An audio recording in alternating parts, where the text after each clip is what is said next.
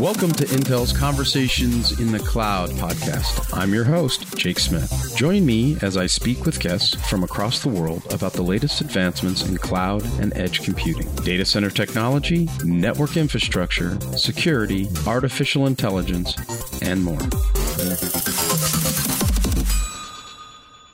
Good morning, good afternoon, or good evening, wherever you may be in the world.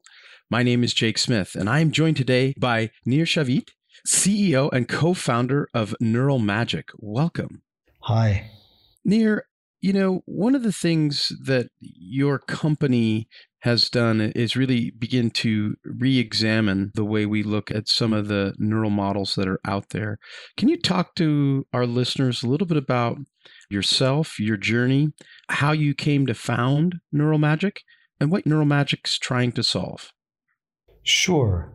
So I'm an MIT professor. I was for many years. I worked in the multi-core space, multi-core algorithms, taught that for many, many years. And about 7 or 8 years ago, I switched to computational neurobiology with the intent of trying to understand how to build better parallel computation. And in the process of doing that, I thought that I was going to basically look at, maps of connectivity in the brain that people had created and try to understand what we can learn from that to improve parallelism in multi-core programs. It turned out that people didn't really have those graphs. And so I joined a collection of researchers whose goal is, it's a field called connectomics, where we try to actually recreate the connectivity maps of parts of neural tissue, like pieces of the brains of rats and mice and so on. This is kind of a massive computational task that involves tracking these neurons through, electron microscopy images. And the way we do that is with machine learning algorithms.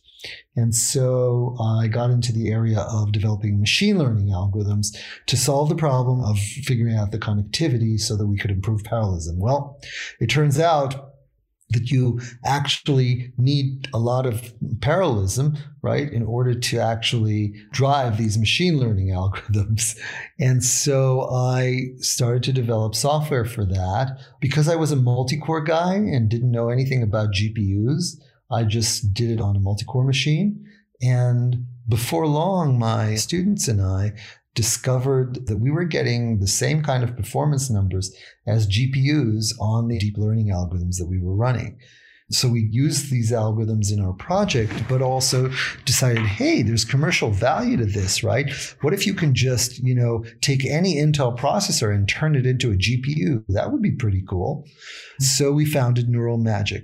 And what Neurobiology does is actually approach the problem of running machine learning algorithms from an algorithmic perspective rather than from a hardware perspective.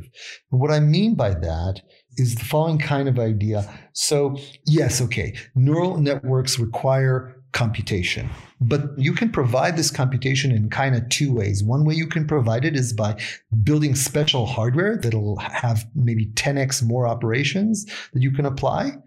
The other way is to take the neural networks and sparsify them, okay, so that you actually need 10x less compute. The problem, that you have on CPUs rather than GPUs is that their interconnect between memory and the processor is very slow. And so if you reduce the computation, okay, by sparsifying the network, you're really not going to see a lot of performance because it's bottlenecked essentially on the memory. At that point, right, we needed a real breakthrough. And the breakthrough for Neurobiology has been to understand that the trick with connectivity in the brain really is, one is it's very sparse, okay? And the other thing is that it has incredible locality of reference. When a neuron fires, it fires to its neighboring neuron, which fires to its neighboring neuron, which fires to its neighboring neuron. And so if you could replicate this kind of locality of reference in a CPU, you would be able to overcome this performance problem. And so that's what Neurobiology did. Basically, we found a way to execute neural networks depth-wise rather than layer-wise. So a typical way a GPU executes a neural network is layer by layer by layer by layer. If you do that on a CPU, you're dead. So instead of that, what we did is figure out a way to run the neural network depth-wise. So we take pieces of the network and we run one after the other. We run them all the way through. And that's our trick. That allows you to deliver GPU speeds on CPUs. Wow, that's incredible. You've worked with several people at Intel. Have you had the opportunity to really take advantage with AI builders of our next generation Optane memory technology, or is that just too slow for what you're trying to do? So most of our work is not in the actual memory part of the computation. So let me just say that the big advantage of CPUs over GPUs, right, is that really, they do have very large memories. And so you can store a lot of stuff, right, in this memory. And so you can do much bigger models. The problem is the speed, right? But GPU's problem is the bottlenecking on the high bandwidth memory that they have to have. So yes, having a lot of memory on the CPU is good, but the core of Neural Magic's technology is actually in the management of caching. And so it's not so much in the communication between memory and the processor, but rather with managing how the caches of the processor and the computation is handled. And because we manage it in a specific way, we kind of manage to maximize the utilization of the whole memory hierarchy. So to your answer, no, not specifically, but for any CPU, right, our technology essentially makes that CPU a new type of device, a device that can take very large networks. Let's say, for example, the largest transformer models that don't fit in most GPUs and just run them on a CPU at the same speed. Wow, that's spectacular. Where do you think this goes as you begin the sparsification? Where can data scientists take Neural Magic's technology and really provide value to their customers?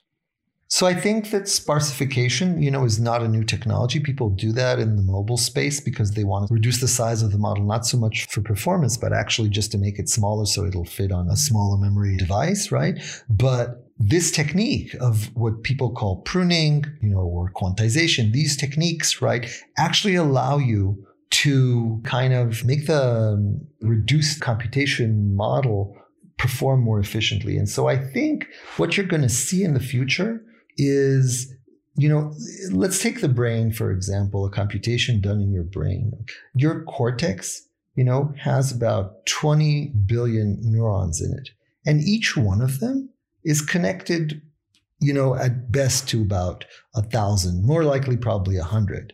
Okay. You know how sparse that is? That is ridiculously sparse. We don't even achieve anything close to that kind of level of sparsity in neural networks. And so if we could do that, if we could get that kind of sparsity, right, then the actual size of the network that we have and the actual amount of compute that we'll need will be very, very small.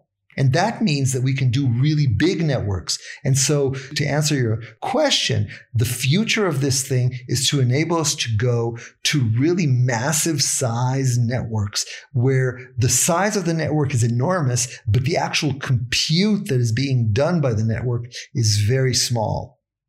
That's a really, really great way to describe it because, we start to think about the dataverse, if you will, in 2025, and we're talking about 300 zettabytes, something like that.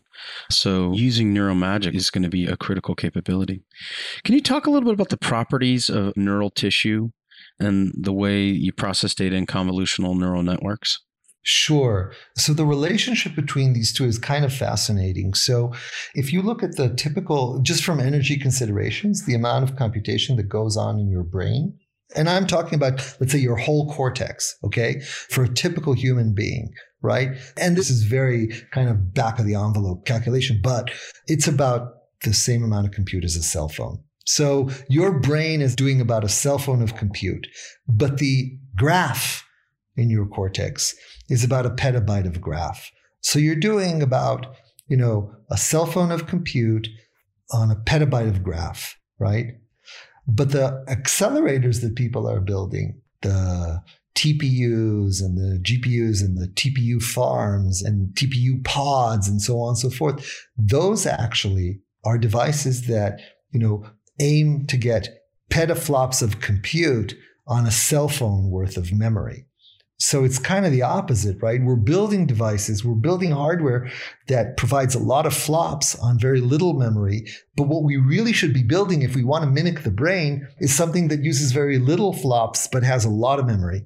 And this is why, in the short term, CPUs are really the answer for this going to very large models. Later on, we'll develop much smarter technologies, perhaps, right, where the hardware is much more sophisticated. But right now, the answer to the very big models is not GPUs or TPUs or IPUs, whatever. It's really commodity processors that have a terabyte or 10 terabytes of memory right next to them. And so that's where the short-term future is, for this kind of technology. That's where I think we can push it, right? And of course, this means that you need to develop the right software. And that's, as I tell my investors, unfortunately, it could be that Neural Magic are going to achieve this. It could be that somebody else, but I have no doubt that this is the direction that it's going. I mean, this is a standard kind of thing that happens whenever there's a new paradigm in computer science, right? People build special hardware for it.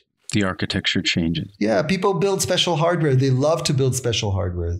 People used to build Lisp machines because they thought that, you couldn't do car and cooter together, right? Can you imagine? And later on, it was, in the data center. All routing had to be special pieces of hardware because you couldn't do it with a CPU. Well, look at a data center today, right? You will not find a lot of special hardware there. It's all CPUs. And so the same thing is going to happen with machine learning, okay? It's just that we're in the very beginning of the transition period. And so right now, people are building special hardware that essentially gives you 10x. But as we understand the algorithms better, my money is that we will not need all that compute. What we will need is the flexibility and the large memory of CPUs. That's great, Nir. In fact, it's fascinating. I wish we had a lot more time to talk, and we will bring you back to talk more about that future direction. Can you give our listeners some insight in how Neural Magic has worked with the Intel AI Builders program? Well, the truth is our process right now with AI builders has been mainly testing. So we are providing software and they are testing. But I think the next step will be probably to, go forward. We'd love to go and talk to some clients and work with them. That I think is going to be our next step together. I think I also would love for us to go and do some benchmarking on the open benchmarking platforms that people are using right now. So that would be really good too. Well, let's make sure that we get that taken care of. But for our listeners, where can they learn more about Neural Magic? Just go to our webpage. We have tooling for sparsification that we believe is state of the art. And it's going to all come out and be open sourced at the end of January. And then there is the Neural Magic engine, which you can use with that. And I think that will also be available in January. Where do you see the future of convolutional neural networks, and where do you see the future of Neural Magic? I really think that convolutional neural networks are an interim phase of the evolution of deep learning. So I know that we are really in love with convolutions right now, and they've been pushing forward the envelope, right? But more and more, you're seeing that other approaches, like, the ones used in transformers and so on, are starting to gain ground, right? And, it's not clear at all, right, that the brain does convolutions. But what we do know, right, is that there is clearly a network of neurons there. And what we kind of need to do is evolve our, software to produce the same kind of effects as those things that we know work in our brains. So that's my 2 cents, that I think for now, in the next 5 years, you're going to see a lot of convolutional neural networks and so on. But with time, the algorithms are going to change, the software is going to change, et cetera. Well, Nir, on behalf of Intel, it's been an honor to have you on our show. And we'll certainly make sure that we continue testing and really building towards these new models in our labs. Well, on behalf of Nir Shavit, CEO of Neural Magic and co-founder, my name is Jake Smith. We wish you a good morning, good afternoon, and good night, wherever you may be in the world.